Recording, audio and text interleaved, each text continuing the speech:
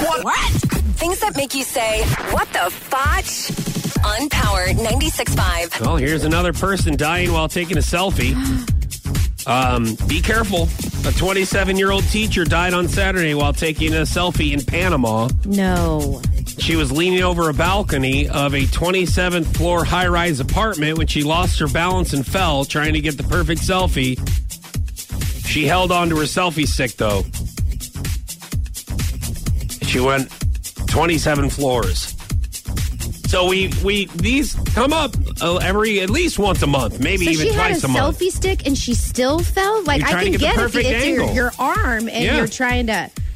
And, I mean, you hear people, like, with elephants behind them or giraffes, and then they get trampled, or, like, they're in front of a waterfall or a mountain, and they fall into the Grand Canyon. Like, it's just, there's no price. We do hear of this happening a lot, yeah. You can't put a price on somebody's life. That's true. And it's not, you don't need that picture.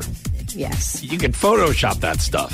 Seriously. And it's what I always say about the selfie situation. All right? I guarantee she's not going to do that again. What the fotch? On Power 96.5.